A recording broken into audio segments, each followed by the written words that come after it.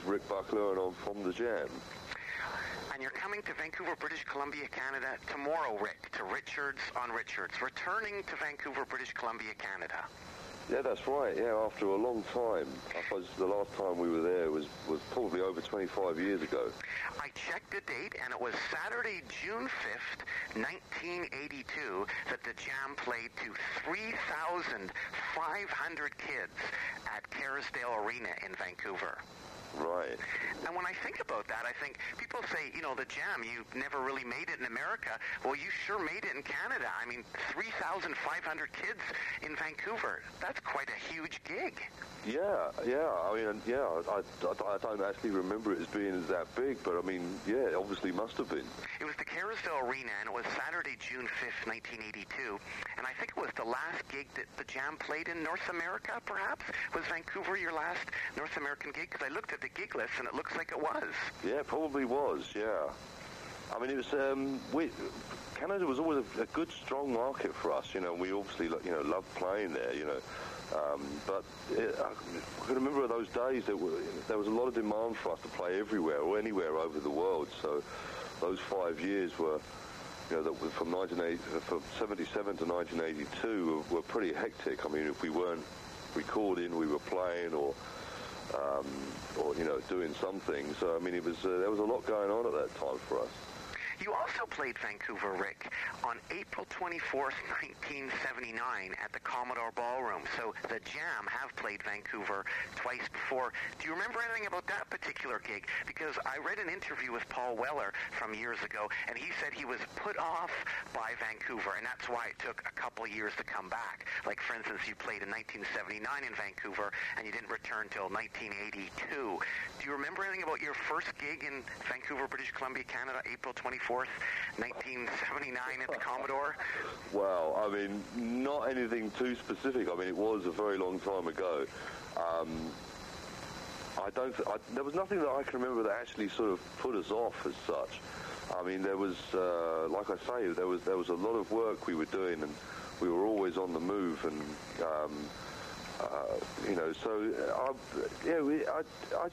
to us it was just great. At the time, we would always say yes to almost anything that was put in front of us, provided that we could fit it in. Which was, because being a live band, that's exactly what we love doing. So any opportunity to play anywhere was fantastic. Well, thank you so much for saying yes to Vancouver, and you're coming tomorrow night to Vancouver, British Columbia, Canada, to Richards on Richards. From the Jam is performing. And Rick, who else is in From the Jam? If you can tell the people a little bit about From the Jam. Well, there's obviously myself and Bruce Foxton from the original lineup. But we've got a new frontman, Russell Hastings, new frontman and guitarist, and he's great. He's just as passionate about it as myself and Bruce are, and we've also got a guy called Dave Moore who's playing keyboards and second guitar. And again, that was an avenue that at the time the Jam never really explored. We had extra brass players or keyboard players or backing vocals or whatever. But to be able to sort of put in those extra guitar parts this time around is a bit of a bonus for us. And it really does add to the sound on stage. And so, I think we're very happy with the lineup. And, we're obviously, if Russ wasn't up to the mark, we wouldn't be here. I mean, he does a fantastic job. And how has reception been? Specifically, you played the House of Blues in Disneyland a little while ago. How was that, playing the House of Blues, Disneyland? Well, the House of Blues venues, I mean, are fantastic. I mean, they're great venues. They're well equipped. The stage is great. They've got good people working for them. It was a bit strange to find that one was actually in the grounds of the Disney complex, but it didn't detract it at all. I think to us it was still just another gig, so we enjoyed it just much as we do all the others, really. Well, to throw another date at you, Rick, what do you remember about your first gigs, the Jam's first gigs at the Whiskey A Go-Go in Los Angeles? Well, they were a bit strange in some ways. because the American audiences and the American music at that time was completely different from what was happening in the UK. So it was a bit of a mixed thing that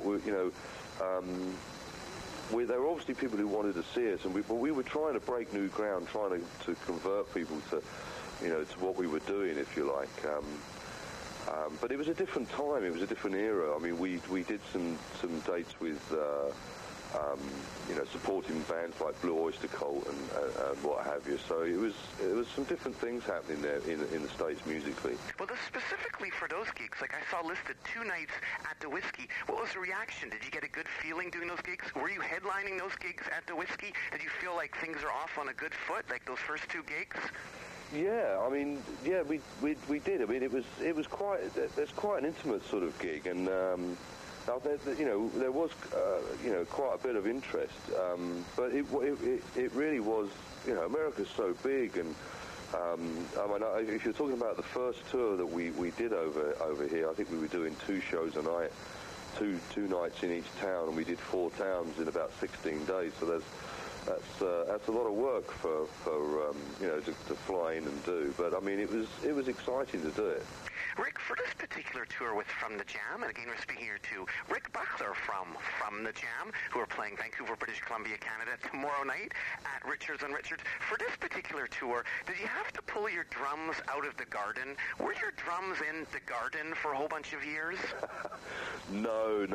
That was something that the TV companies sort of hammed up, I think. That for a start, they weren't really my drums, I certainly wouldn't leave them lying down the bottom of the garden. They were just a couple of old rototoms that my children used to play with, and they used to drag them down there and make a racket to annoy the neighbours. They must have got that sort of attitude from me, maybe. But no, that really didn't have anything. I mean, I had to sort myself out with a new kit just when I got back into playing, and I've got myself a nice new Ludwig kit which I use, which is fantastic.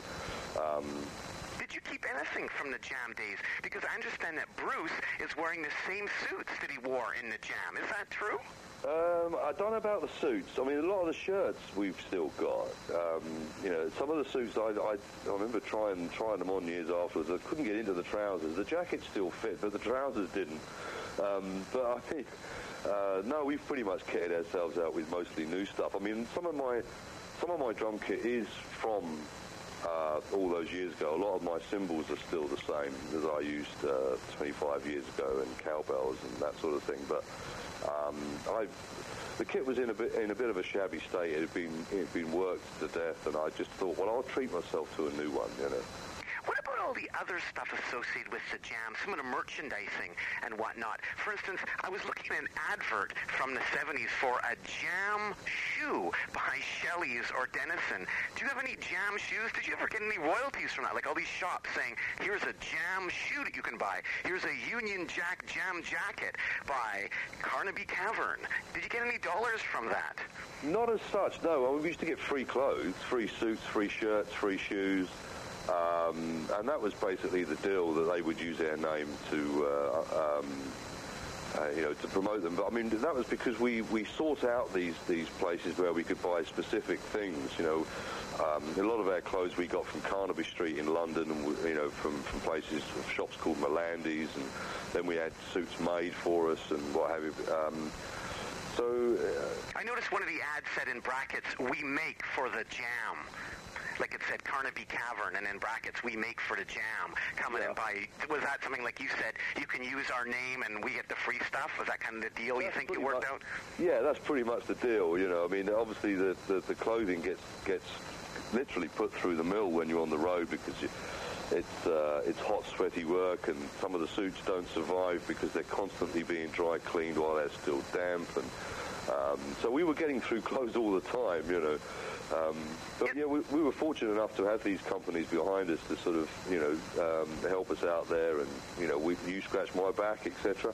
Is there still a Jam shoe? I see that Bruce Foxton has a shoe now, but is there still a Jam shoe that's for sale? Like, can you buy a Jam shoe still? There is, in a way. I mean, we've done another deal with a shoe company called Icon, and they supply us with shoes. So there is, I suppose, a jam shoe. But I mean, the one that you're probably referring to would be the sort of Shelley shoe, which yes. the white-topped shoe. That was really because we saw that shoe and really felt that was what we wanted to wear, you know, and it just really took it from there. They didn't sort of design it specifically for us. We just picked up on what they had and sort of made it our own, if you like. Are people dressing up and wearing any jam suits or jam shoes to the gigs at all that you've been playing so far?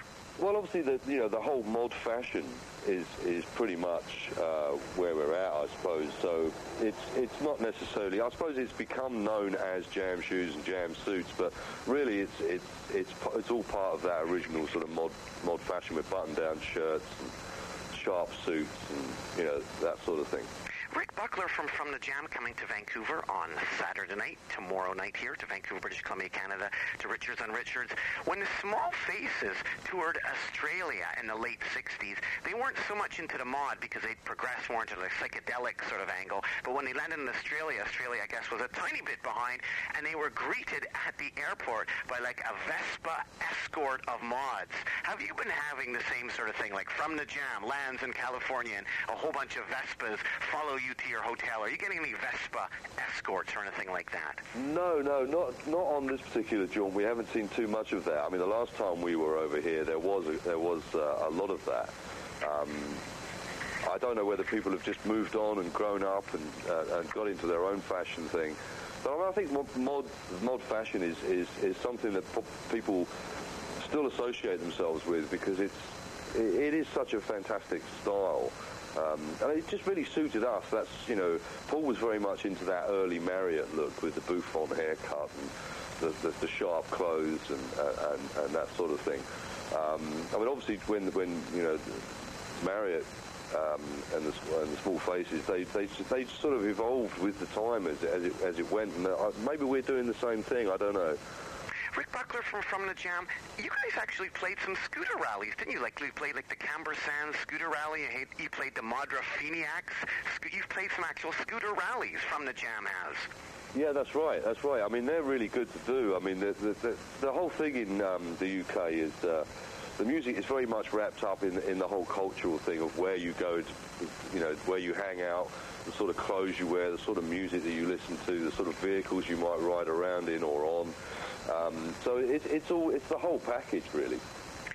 Rick Buckler from the Jam, I always thought the Jam sounded amazing, and all the songs, this were like instant hits. But I understand your record label, Polydor, didn't always hear hits.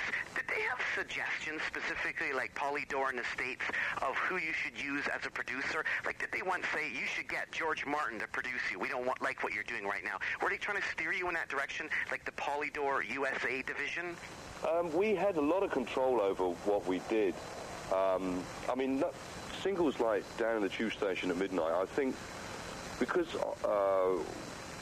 we just felt that, we didn't really, there were so many songs to choose that we could have chosen as a single. So what we did was we drew up a list of all the songs, and we thought, well, that's the most least likely one to be a single. So let's make that the single. Whether we were doing it just to annoy the record company or whether we were just saying, well, look, singles are our domain and we choose what we do. And I mean, Tube Station nearly got dropped as a song altogether because Paul didn't particularly think it was working when we were recording it. So we were a little bit sort of anti-establishment in as much as that we'd go and do the opposite of what everybody else thought we should do. And it turned out to be one of our greatest hits, if you like. I mentioned George Martin. Did you have any first-hand contact with John Lennon? I know that you guys played the Star Club in Germany. Didn't the Jam play the Star Club? Supposedly? Yeah. Well, I think it was, but it wasn't the same sort of club. By the time we got there, it very much gone into a sort of a heavy rock or heavy metal type club. It didn't sort of carry that flag along with it all the time. I mean, it just evolved. We found Germany at that time was very much more into the progressive rock and the heavy rock side of things. So we did find that particularly hard work. But yeah, we did do some work over there. How about with John Lennon or Paul McCartney? Did you have any contact with them? I still find it totally cool when I'm like reading NME and I see Paul McCartney referencing the Jam, like just saying, and I really enjoyed the Jam's version of Start, because it's like Taxman. You know, I'm kind of laughing about that and saying the word the Jam. Did you have any dealings with any of the Beatles? Did John Lennon come to any gigs, or did any rock and rollers offer to produce you? Like I was mentioning George Martin. Did you have contact with any of the Beatles? No, not really. I mean, we did bump into Paul McCartney. He popped his head in at a studio in London that we were working at. He was also working there as doing something or other. You know, but it was a bit of a fleeting thing. He just popped in, said hello, how you doing, blah, blah, blah, you know, that sort of thing. And we've had quite a lot of people come to the shows who were, I think Mick Jagger turned up at one of the New York shows to see us some time ago. I mean, even now, I think that there's a certain sort of interest, which is great to have, sort of contemporaries. I mean, Clem Burke from Blondie was at one of the shows the other day. He'd come down to see us in Los Angeles, So I think we still sort of are appealing, if you like, to some of those people. Rick Buckler from the Jam playing tomorrow night in Vancouver, British Columbia, Canada at Richards on Richards. Your first appearance in Vancouver in like 26 years. You're back, 26. Have you been to Vancouver since 1982, or have you been to Canada at all since 1982? I mean, I haven't, no. I believe Bruce might have done when we was doing some touring with Stiff Little Fingers, but no, I haven't been here for since then, no. Rick, when did you first see the Sex Pistols? When did you first see them? The first time I saw them was they were doing a warm-up gig. They'd just been signed by EMI, and they needed to do a quick show in a place called Dunstable in England. And we were pulled in at the last minute. We weren't signed to anybody at the time, and we went and saw them there. And I think there was only about a dozen people who turned up because they really hadn't hit the headlines at that time. So they were a fantastic band. I mean, despite what everybody might have said about them at the time, they really could play, and they were a really great band to go and see. And they were quite a big influence upon Paul. He had seen them and suddenly realised that, here was a band that was playing to their own audience, playing their own music. Whereas for us, we'd always been doing a lot of covers, playing around the clubs and that sort of thing. So it was always a goal of ours to be in a situation like that where we could play to our own audiences in our own clubs. And there was a great live scene in London that was sort of burgeoning out at that time, which started off as the sort of pub rock scene, but then soon was taken over by the punk new wave thing. Could have you played the 100 Club Punk Festival? Because looking at this book, Punk Diary, this amazing book called Punk Diary, I see you're doing gigs all around that time, but you weren't particularly on that, the legendary, punk club, 100 Club Festival. How come you guys weren't on that? Was it because you were too young, or were you just new to the scene then?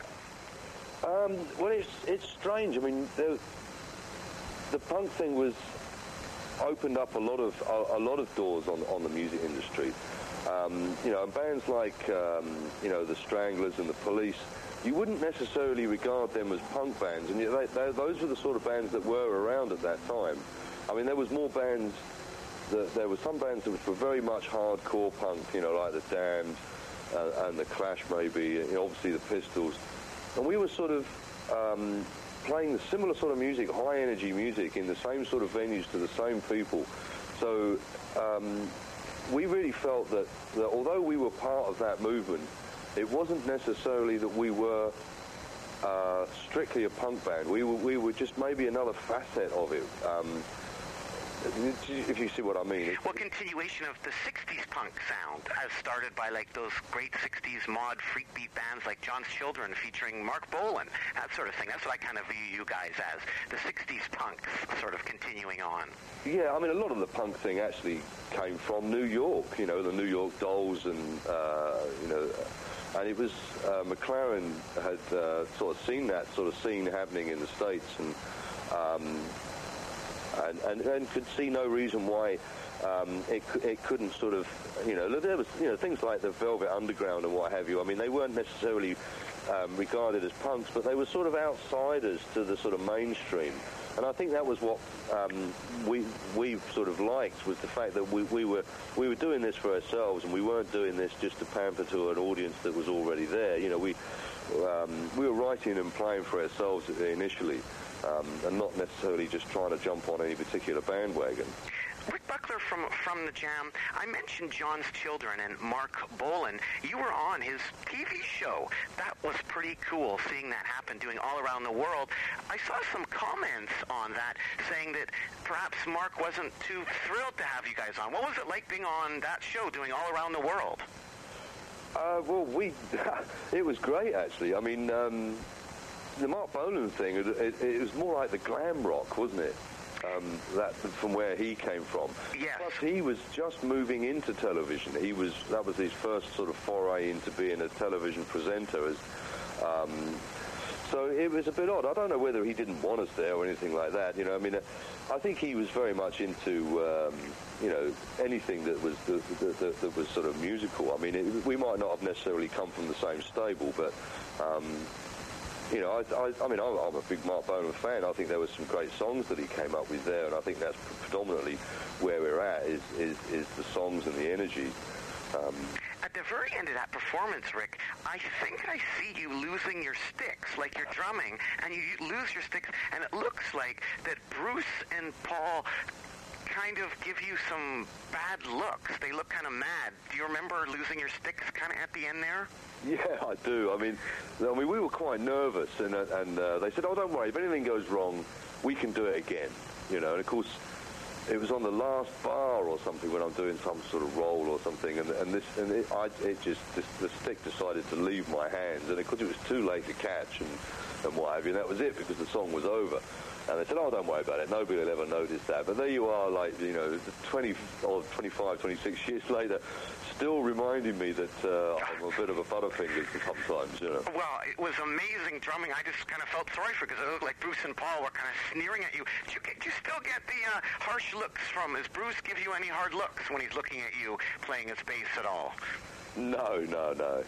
And speaking of the rest of the band, we have Russell singing a lot of Paul Weller's parts, or most of Paul Weller's parts.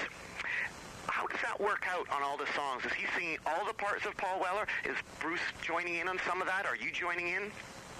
Well, I mean, it's, you know, Russ does his own thing. He was very much a Jam fan. He knew exactly, you know, what to do. He was on the same wavelength as us. I mean, he works really hard at doing it. I mean, he's being his own man, really. He's not there just to emulate, you know, Paul's little mannerisms or whatever. So it works really well, I think, on that front. How about for when the band's performing? Because looking at old footage of the Jam, I see that Paul Weller's dad, John, comes out and introduces the band. Do you have any dad coming out to introduce from the Jam at all? No, we don't. No, we don't. I mean, that was something that we always did. John always came out and introduced the band. But no, we don't do anything like that. No. The band, The Boys. You were a big fan of the band, The Boys, weren't you? Yeah, I like The Boys. Yeah. Because I noticed on the All Mod Cons record, on the back, there's a Boys sticker on like one of Paul's guitars, and the Boys are back in action again. Have you checked them out or kept in contact with the Boys? Because they really are one of the unheralded, great sort of first wave punk bands. Well, yeah, that's right. I mean, I always liked them, and we found ourselves touring with them, you know, or being on the same stage with them quite often. And we really like them. I mean, they seem to have a lot of bad luck with the industry. You know, that they didn't get on too well with their record company and stuff. And it's a real shame that they didn't sort of carry on. I mean, I didn't realise they were all back together again.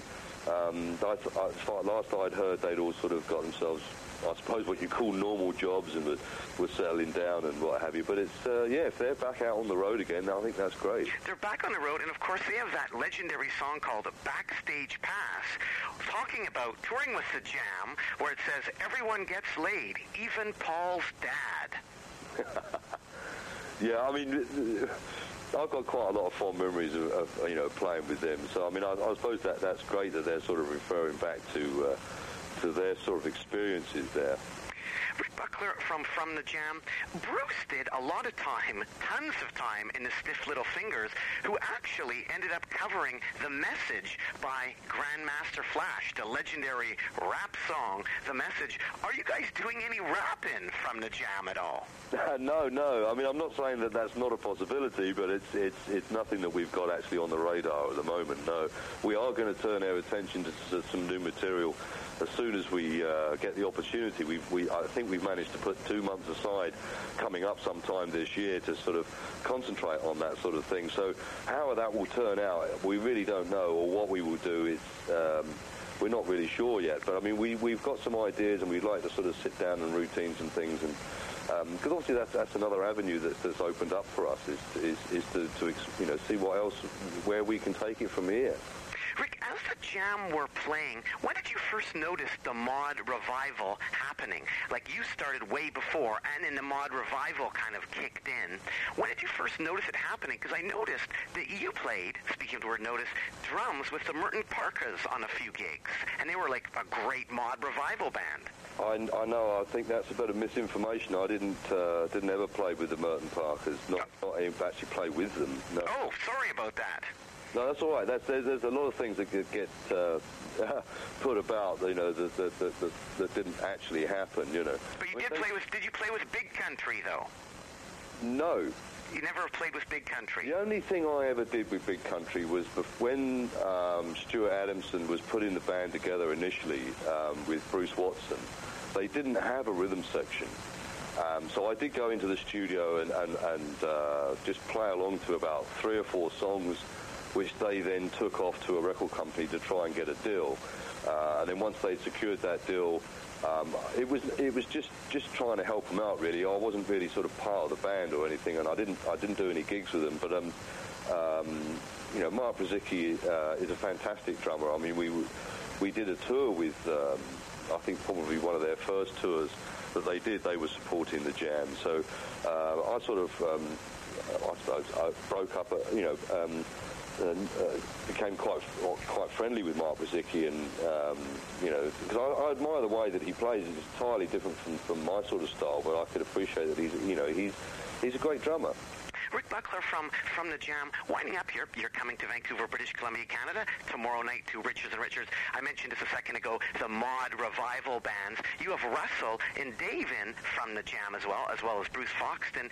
Were they ever in any mod revival bands? Did they check out any of those bands? And I guess that's kind of what I was wondering about, what you thought about some of those bands, like the Squire, like the Merton Parkas, or the Secret Affair, or the Teen Beats, or the Purple Hearts. Were Russell and Dave in any of those bands or attending those gigs? I know they were attending some Jam gigs. Were they down with that scene? What did you think of that sort of mod revival scene? Were you connected with any of those bands?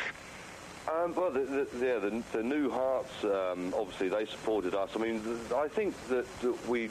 and they ended up into Secret Affair, right? That's right. There was Secret Affair, and I think that the whole of that really sort of stemmed from the fact that you could still do high energy music and not actually call yourself punk, but if you were more influenced by the fashion and what vehicles you wore, what vehicles you drove around in, whether it was scooters or whatever, and the clothes that you wore and the places you went to. I think that those sort of bands realized that punk wasn't the only new thing that was on the block, and so maybe that was why those sort of bands actually sort of appeared.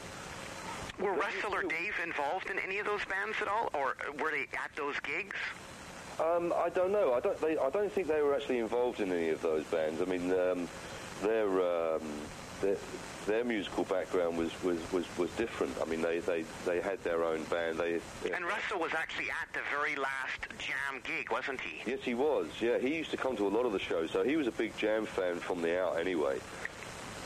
I noticed also there was other bands like The Graduate who turned into Tears for Fears. Their take on, quote, mod revival seemed to be a bit sad. It wasn't really cool. It's almost like a bandwagon sort of jumping thing. Do you remember The Graduate who turned into Tears for Fears? I don't remember that too well, no. I mean... And I think before The Alarm became The Alarm, they were a band called 17. A lot of these bands kind of took some of the influences and then switched it around and then had a huge hit. Yeah, I mean, I think the great thing about that is that the whole thing, it started to evolve as time went on. You know, it grew from a sort of pub rock thing into the punk thing, into the new wave scene, and then people started to establish their own careers. I mean, the Police and the Stranglers, etc., were all from that era, and yet they all made their own mark initially, eventually, and I think the whole thing just sort of started to evolve. So, I mean, I think that's great that you don't sort of get stuck anywhere. That you actually, you do try and move on as much as possible. Rick Buckler from the Jam, I saw a picture, and I hope this is true and not misinformation, of a woman with a tattoo of your face on her back. Yes. Is that true? That's right, yes. She had a tattoo of Paul done first, and then she contacted me because she wanted a photograph of myself, and I thought, well, why? And I soon found out why, because she then showed me the tattoo that she had on her back of me, do you know what I mean? And then I think she's going to get Bruce tattooed on there as well. I mean, I think she's old enough to, this is not some teenager doing this. This is a grown woman doing this. I mean, I don't know whether I could get myself to have a tattoo of anybody put on my back, but I mean, I don't know. It's a bit weird but in a way, that's the way that she wants to express herself as a fan. So. Fair enough. Well, in the photo, you're smiling ear to ear, so it's bringing lots of joy to yourself, and you're bringing lots of joy to Vancouver by coming up here with From the Jam. And lastly, more of a surprise than joy. I don't know how joyful I was to see my face on the back of somebody. I don't know, but it was certainly a surprise. And lastly here, Rick Buckler from the Jam, did you ever hang out at all with Topper Headon from the Clash? Yeah, we did for a while because. When we did a gig in Soho Market, they came along and saw us, and this is long before either of us got signed. And we did do a short tour with the Clash, we sort of our paths were crossing here and there. Yeah, for sure. How about in later years? And the reason I mention this is a friend of mine, he was born in Dover, and his headmaster was Topper Headon's dad. And my friend's dad, when he returns back to Dover, often hangs out in Topper's around, and my friend's dad has often said to my friend, oh, you should come over to Topper's house and jam. Like Topper's just hanging out there, ready to jam, having a good time. Does that similar parallel to what you've been doing these past couple of years or past years before you started playing drums, Rick? Could somebody did anybody knock on your door saying, hey, let's jam? No, not really. Let's jam with the Jam, I guess. No. That didn't really happen a great deal. I mean, obviously you come across other people in other bands and you make friends with them and et cetera, but I mean, most of the time it was very difficult to keep in touch with some of these people because they're always out on the road touring in different towns in different countries, and so were we. So it's great to sort of catch up with these people when you can, but very difficult. Did you ever get to do any drum circles with Keith Moon at all? Any of like your idols or other people involved in the 60s scene? Did you ever meet Keith Moon at all? No, unfortunately not. I mean, he died, long before I could sort of, get. I mean, he was obviously a big influence on us, but I mean, that was the sort of generation before us. So. What I find is interesting is the generation before you is kind of honoring you, because I see that the Manfred Mann cover Going Underground. Oh, really? I didn't know about that. Yeah, the Manfred Mann covering Going Underground, and Morrissey covers That's Entertainment. Yeah, I mean, there's been quite a few bands who have done covers of Jam numbers. I mean, I even think McFly had done. I think it was Pretty Green or something. But, I mean, that's great, in as much as that they obviously feel that they like the song and they want to, much the same that we would look at the Kinks and say, well, we want to do one of your songs, and we would do David Watts from the Kinks, or we would cover one of the Who numbers or something, Like you will be tomorrow night at Richards & Richards in Vancouver, British Columbia, Canada. Will you maybe be hauling out the David Watts there for the fans to hear? Yeah, we'll probably be doing David Watts, and we'll probably be doing So Sad About Us, which was a Who number. How about In the Streets, or In the Streets Today? I don't think we'll be doing that one. It's a bit of a dilemma for us because there is so much to choose from that it's almost like which numbers do we leave out rather than which ones do we put in, because there's so much to choose from, and and also being able to sort of look back and say, well, some of the lesser-known tracks, like Life from a Window from the Modern World album, didn't really get played a great deal, and obviously a lot of the tracks from the last album, The Gift, didn't get aired too much at the time because it was soon after that the band split up. So it's nice to be able to sort of revisit them and maybe do them more justice than we could do at the time. Have you had any feedback at all, lastly here, Rick Buckler from the Jam, from the Weller camp, like any of his daughters or sons or family or anything like that, or best friends that have come to see you guys, or have you heard any word back from the Weller camp, or even not necessarily him, but just people that are associated with him, like the guys from Oasis, if they come and checked you out, that sort of thing? No, we haven't. It's a shame, really. We haven't really had much in the way from Paul. Which, not even a sort of good luck. I know I'm not involved with good luck or anything like that. There was nothing like that. I mean, Paul pretty much cut off all communications with myself and Bruce pretty much straight away after 1982. He seems to be opening up a little bit more these days. He's spoken to Bruce a couple of times, I think. So maybe he's now trying to sort of come, get back in touch with us, which is, it's because it's always been a bit of a shame, I think, that he cut off the communications, so severely that we didn't stay in touch. Myself and Bruce have always stayed in touch with each other over the years in some way or another. And it just seems a real shame that Paul didn't feel the necessity to do likewise. Well, it's great you're able to bring From the Jam to Vancouver, British Columbia, Canada. We really appreciate you making your way up to Vancouver after all these years here, Rick Buckler from the Jam. And in the intervening years, you've been doing stuff with antique furniture restoration. Have you been out to any antique shops at all? Have you seen any good antiques when you've been on tour now? This is a great time to pick out antiques going to America. Well, yeah, I'd like to, but I mean, it's... You have a job to do. That's right, I do. I do have a job to do, and I if I see something I like, I know I can't fit it in the suitcase, so I just can't go there, And some of the other guys in the band are not necessarily that interested in antiques, so I try and not to bore them too much by talking about it. Well, just out of curiosity, what were some of the more interesting antiques that you have analyzed over the years or restored? Was it like total, like really old Victorian stuff? Anything associated with Queen Victoria, or what sort of neat sort of stuff? Was there any musical instruments or stuff with interesting history associated with it? Well, most antiques have an interesting history as far as I'm concerned. I mean, it's a lot of the Georgian furniture, the sort of Regency things from the 1820s right through.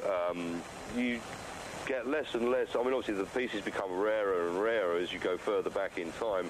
But I mean, sometimes it's a real honour to work on something when you can see that it's obviously made by a real craftsman, probably by somebody who couldn't even read or write. To work on some of that furniture, it's so beautifully made and with such beautiful materials. That's really where it's at. I mean, the craftsmanship that goes into it, and the time and effort, which is it's very difficult to find people to be able to do that these days. It's a lot of furniture is not really meant to be kept for 200-300 years these days. It seems like if it lasts longer than 5 years, you've got your money's worth. Well, it sounds, Rick, like you've perfectly described From the Jam. Well, thank you very much. Fine craftsmanship all these years later. Still rocking to Vancouver, British Columbia, Canada. And anything else you want to add to the people out there at all, Rick?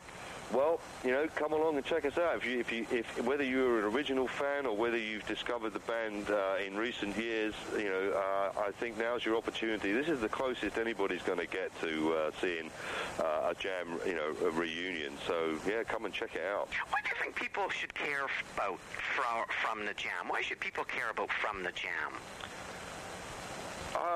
It's down to the music, and it's down to the energy and the way that I suppose that we play. I mean, we've always been predominantly a live band, and that's really where our passion is, I suppose.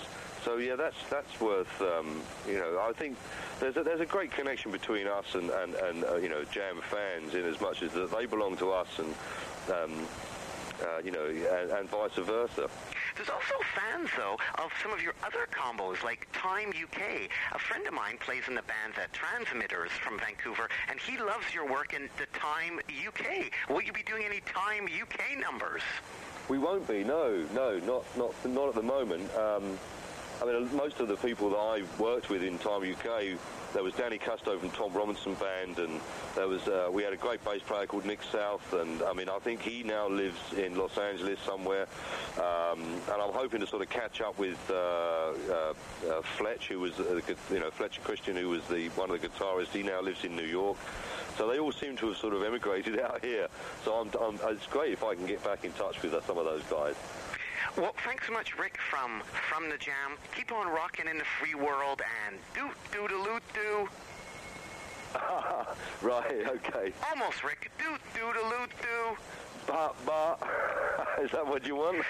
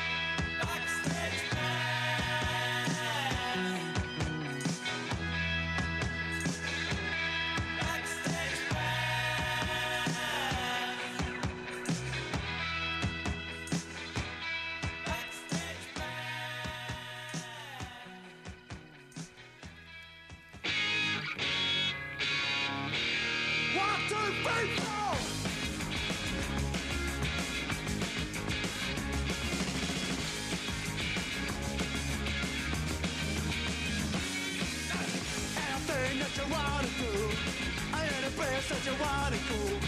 Don't need permission for everything that you want. And it says that you feel is right. Wearing it close just as long as it's bright. See what you want, cause this is a new high school. Do what you want if it takes your mind. Better do it now cause you won't have time. And never worry if people laugh at you. The fools only laugh cause they envy you.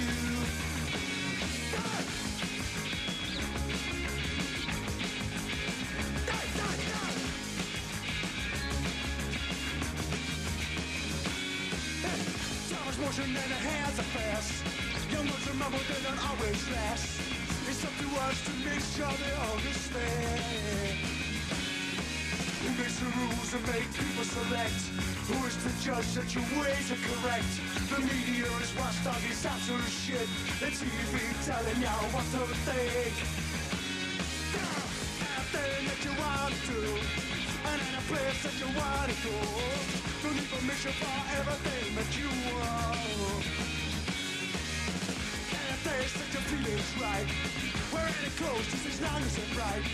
So what you want, cause this is a new high school. Who are you? Paul Weller, last I spoke to. Paul Weller, welcome to Vancouver, British Columbia, Canada. Thank you very much. And Paul, right off the bat, to welcome you to Vancouver, I have a gift to you from the Zombies, Love and Thanks.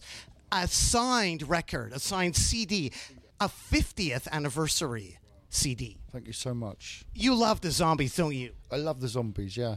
I love this record, folks, as well. If you haven't heard it, you've got to hear it. Yeah, Odyssey and Oracle, yeah. What is your interaction with the Zombies? You love the keyboards, right? I love the whole thing. I love the songs and their harmonies and instrumentation. I mean, they was just unique, really, you know. Does Paul have everything? Like, I'm giving you a signed Zombies CD. Have you got all the autographs? The person who goes, oh my God! You know what I mean, right? But I'm very, very pleased with that, yeah. And I think in English, I don't get as excited as you lot. You've seen everything. You've seen everything, right? Like have you got any autographs? I was just curious. Have you got? Yeah.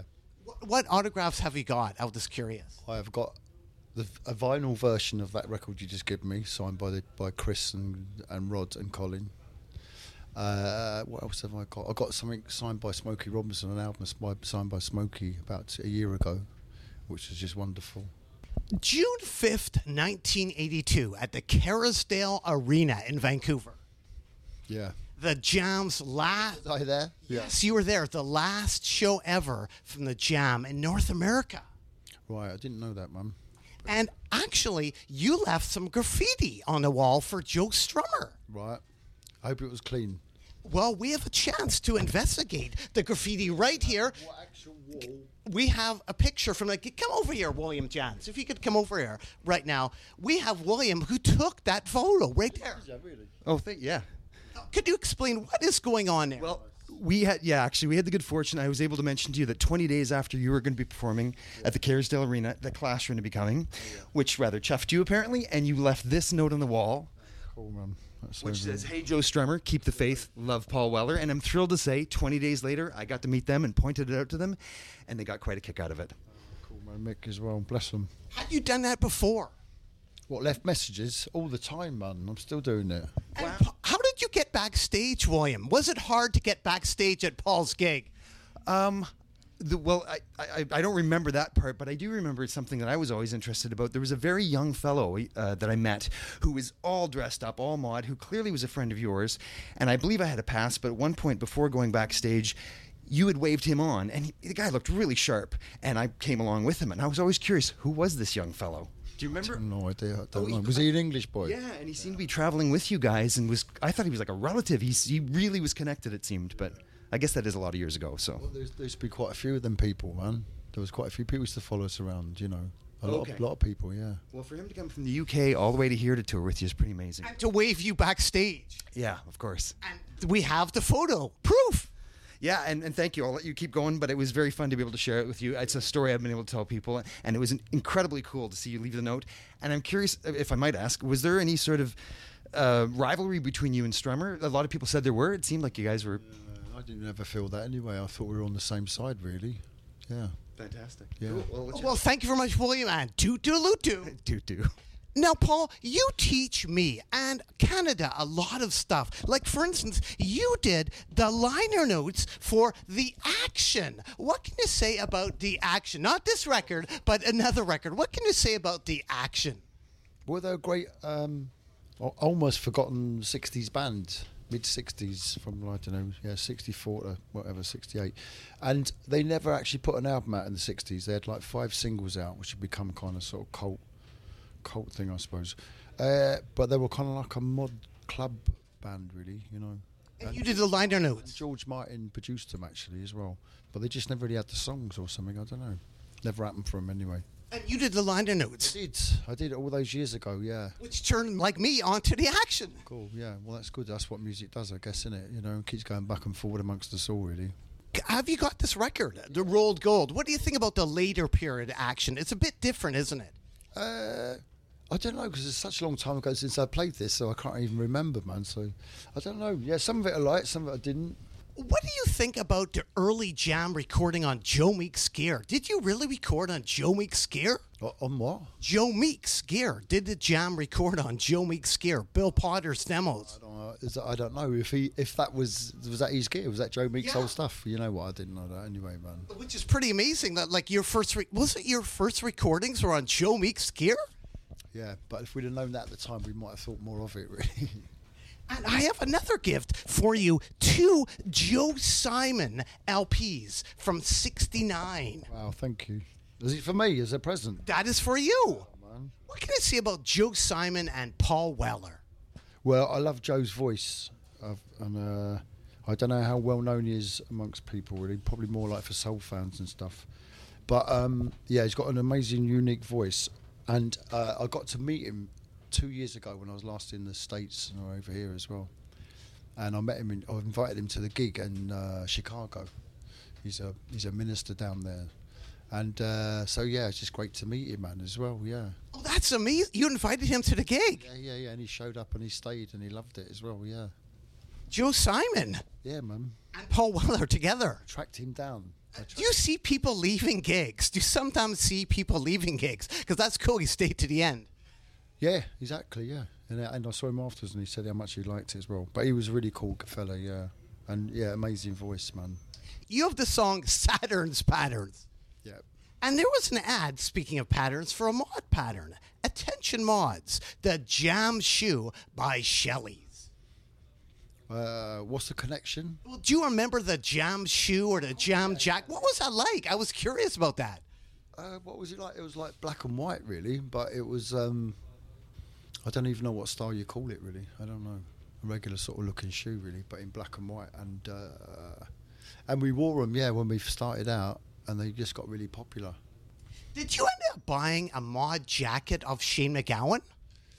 No, I had Shane had a 60s Union Jack shirt, but he never gave it to me anyway. He gave it to my sister maybe or her boyfriend, so it was kind of in the family for a little bit.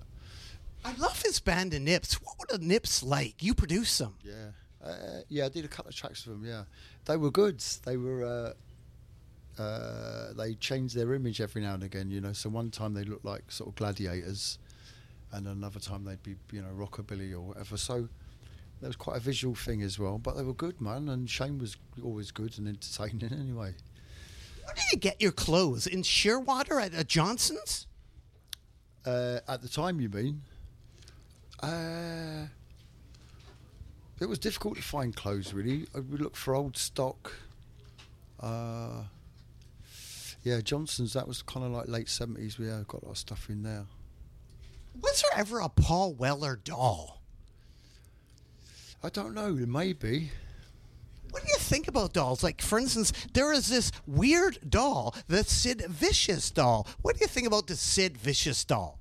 Nothing really. It's like a plastic figure of Sid Vicious. I haven't got any thoughts or feelings one way or the other, really.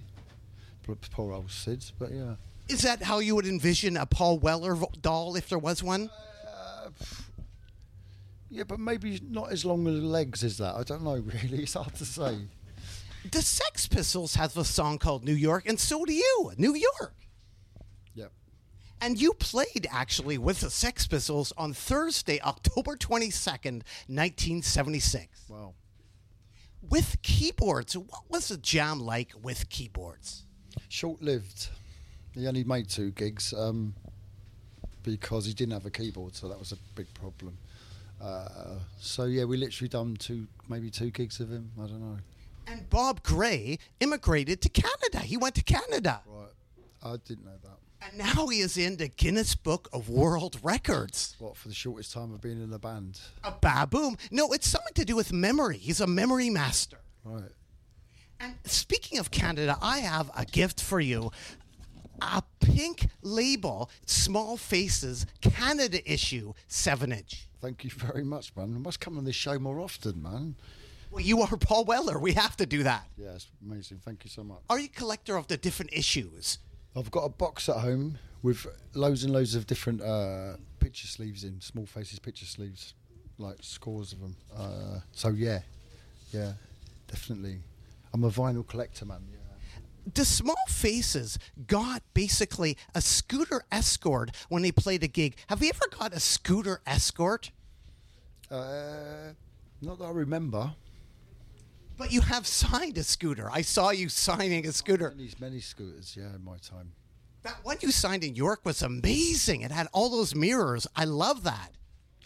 I'm impressed by your memory because I don't remember half these things, man, really. But yeah. Paul, you were reading recently the book Sick on You about the Hollywood Brats. Uh-huh. Oh, yeah. That was kind of an interesting book. Did you realize that Casino Royale was in that band? There was a few from that band that became the Boys. Casino Steel. Yeah. And maybe the guitarist as well. But anyway, whatever. But and yeah, they supported us a few times, so we kind of knew them. Yeah. Did they ever talk about that band? Did they ever talk about the Hollywood Brats? Because what is that book all about? It's kind of fascinating, isn't it? I like it because it's of the time as well. You know, it's quite interesting that sort of mid 70s period in England. You know, yeah, it's an interesting read. And you had a Boys sticker on your guitar. I did, yeah. I was a big fan of them. Yeah, I used to know the singer Kid Reed. He was a nice fella as well, yeah, but I've never seen him for a long time, man. On a Setting Suns tour, did you put the Vapors clothing on a ceiling with crazy glue? Pass. I have no idea. You remember touring with the Vapors, though, right? No. What do you remember about the Setting Suns tour? Anything? Very, very little. What was it like, Paul, running your own record label? For instance, Tracy. What was it like? Respond Records. What can you say about Tracy and running your record label? She was great, man. She was just a lovely young girl, and she was great. She was fun to work with. We were all really young, and we were very naive, and I didn't really understand what it entails to run a record label. You know, that you've got to put as much time into it as you do into music, which is impossible for me. So it kind of died a bit of a death, but it was a learning curve, I suppose, really. What were Main T Posse like? What were they like? They were just Vaughan, as if one of our friends, really, really lovely fellow who died in the early 90s, called Vaughan Toulouse. Just a sort of scenester, really, in a way, you know, just a great fella. And so he was kind of, that was him, really, Main T Posse. We put a couple of singles out, maybe. You have the song Friday Street. Now, speaking of street, Soho. Genesis P. Orridge saw you play Soho Street, Soho Market. Yeah. What do you think of Throbbing Gristle, that whole line of bands, like Throbbing Gristle?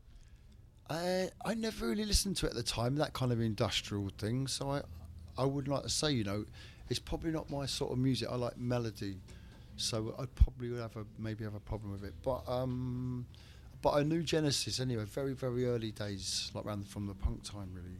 Yeah, because I think his girlfriend was Sue Catwoman at the time. Yeah, maybe, yeah. And there is that rumor that Butterfly Collector is about Sue Catwoman. No, that's not true, man. But she was very important, Sue Catwoman. I mean, that's an amazing look, isn't it? Yeah, she was there early days as well, yeah. Genesis also said punk is too traditional. I love that. It's too traditional, punk.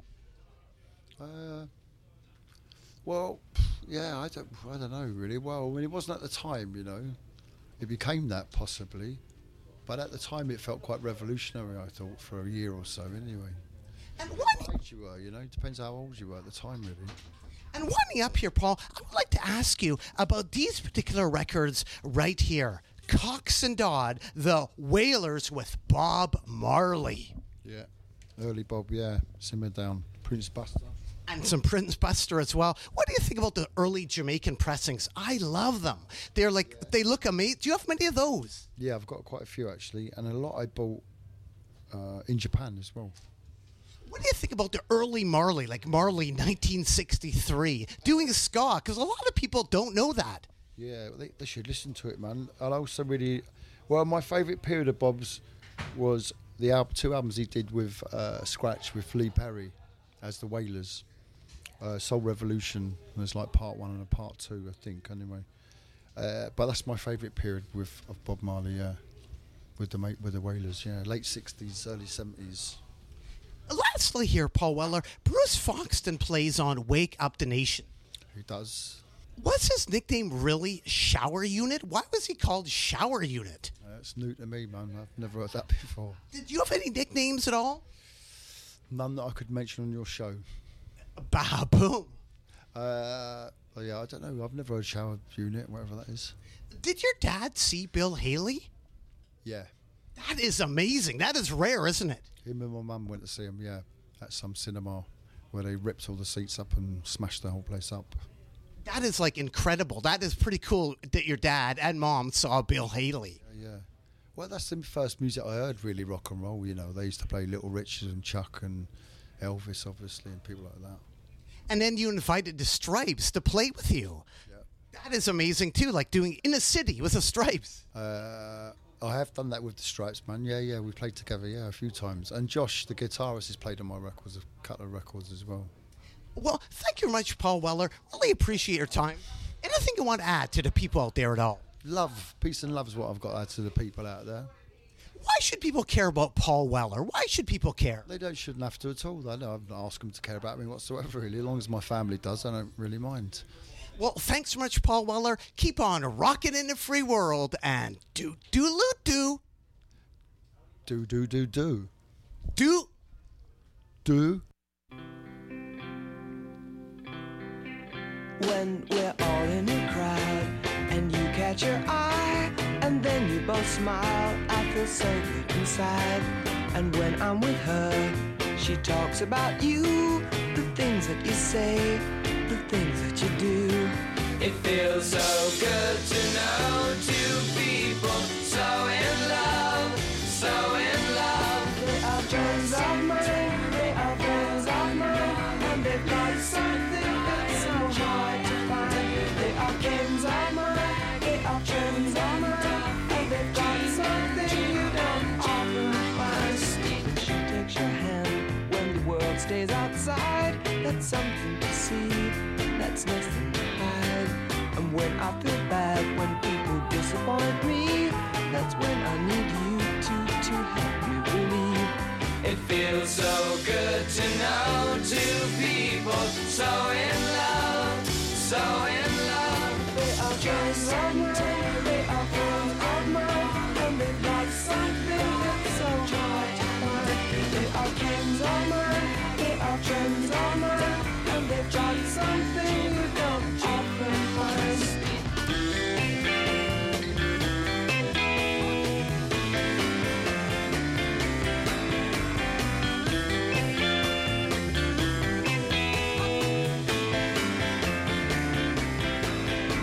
It feels so good to know two people so in love, so in love. They are friends of mine, they are friends of mine, and they've got something that's so hard to find. They are friends of mine, they are friends of mine, and they've got something you don't often find.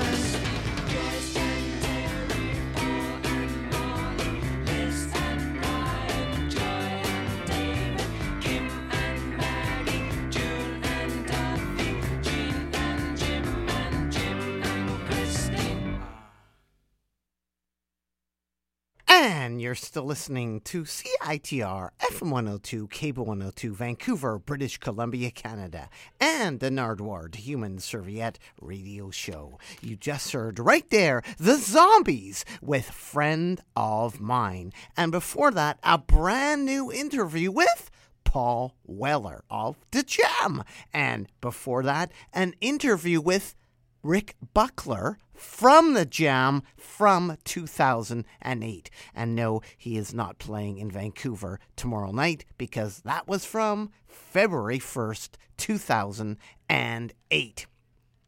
To end the Nardwuar, the Human Serviette radio show, I was going to play an interview I did with Paul Gallagher, the brother of Liam and Noel. I think we will save that for another week. It's a 1995 interview, but in celebration of 30 years of Nardwuar on the air on CITR. Yes, you can be a DJ too. I was going to play that one, and I didn't fit it in my anniversary show a couple weeks ago. So instead, I will end the Nardwuar, the Human Serviette radio show with Bill Pop and the Tapes, a track called Speaks Little English. And Bill Pop personally gave me this CD in Austin, Texas. So here we go, Bill Pop and the Tapes with Speaks Little English on the Nardwuar, the Human Serviette Radio Show. This is Tamuki.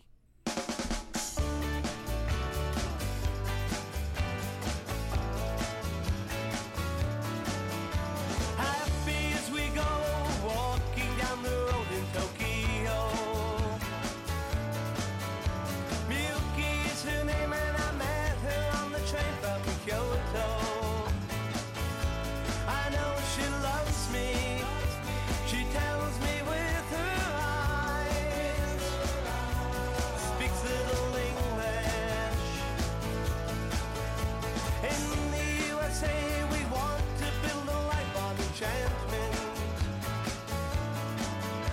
Counting all the stars that shoot across the eastern skies. I know she loves me, she tells me with her eyes. Speaks little English. I took a plane across the world to meet a girl who loves me more than I could ever love myself and feel the way I want someone to feel.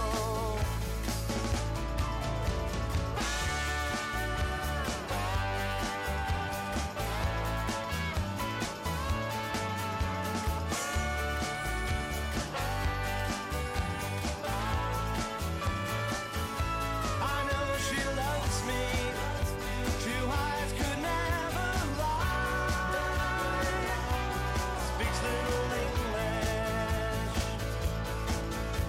I took a plane across the world to meet a girl who loves me more than I could ever love myself and feel the way I'd want someone to feel. Speaks little English. Speaks little English.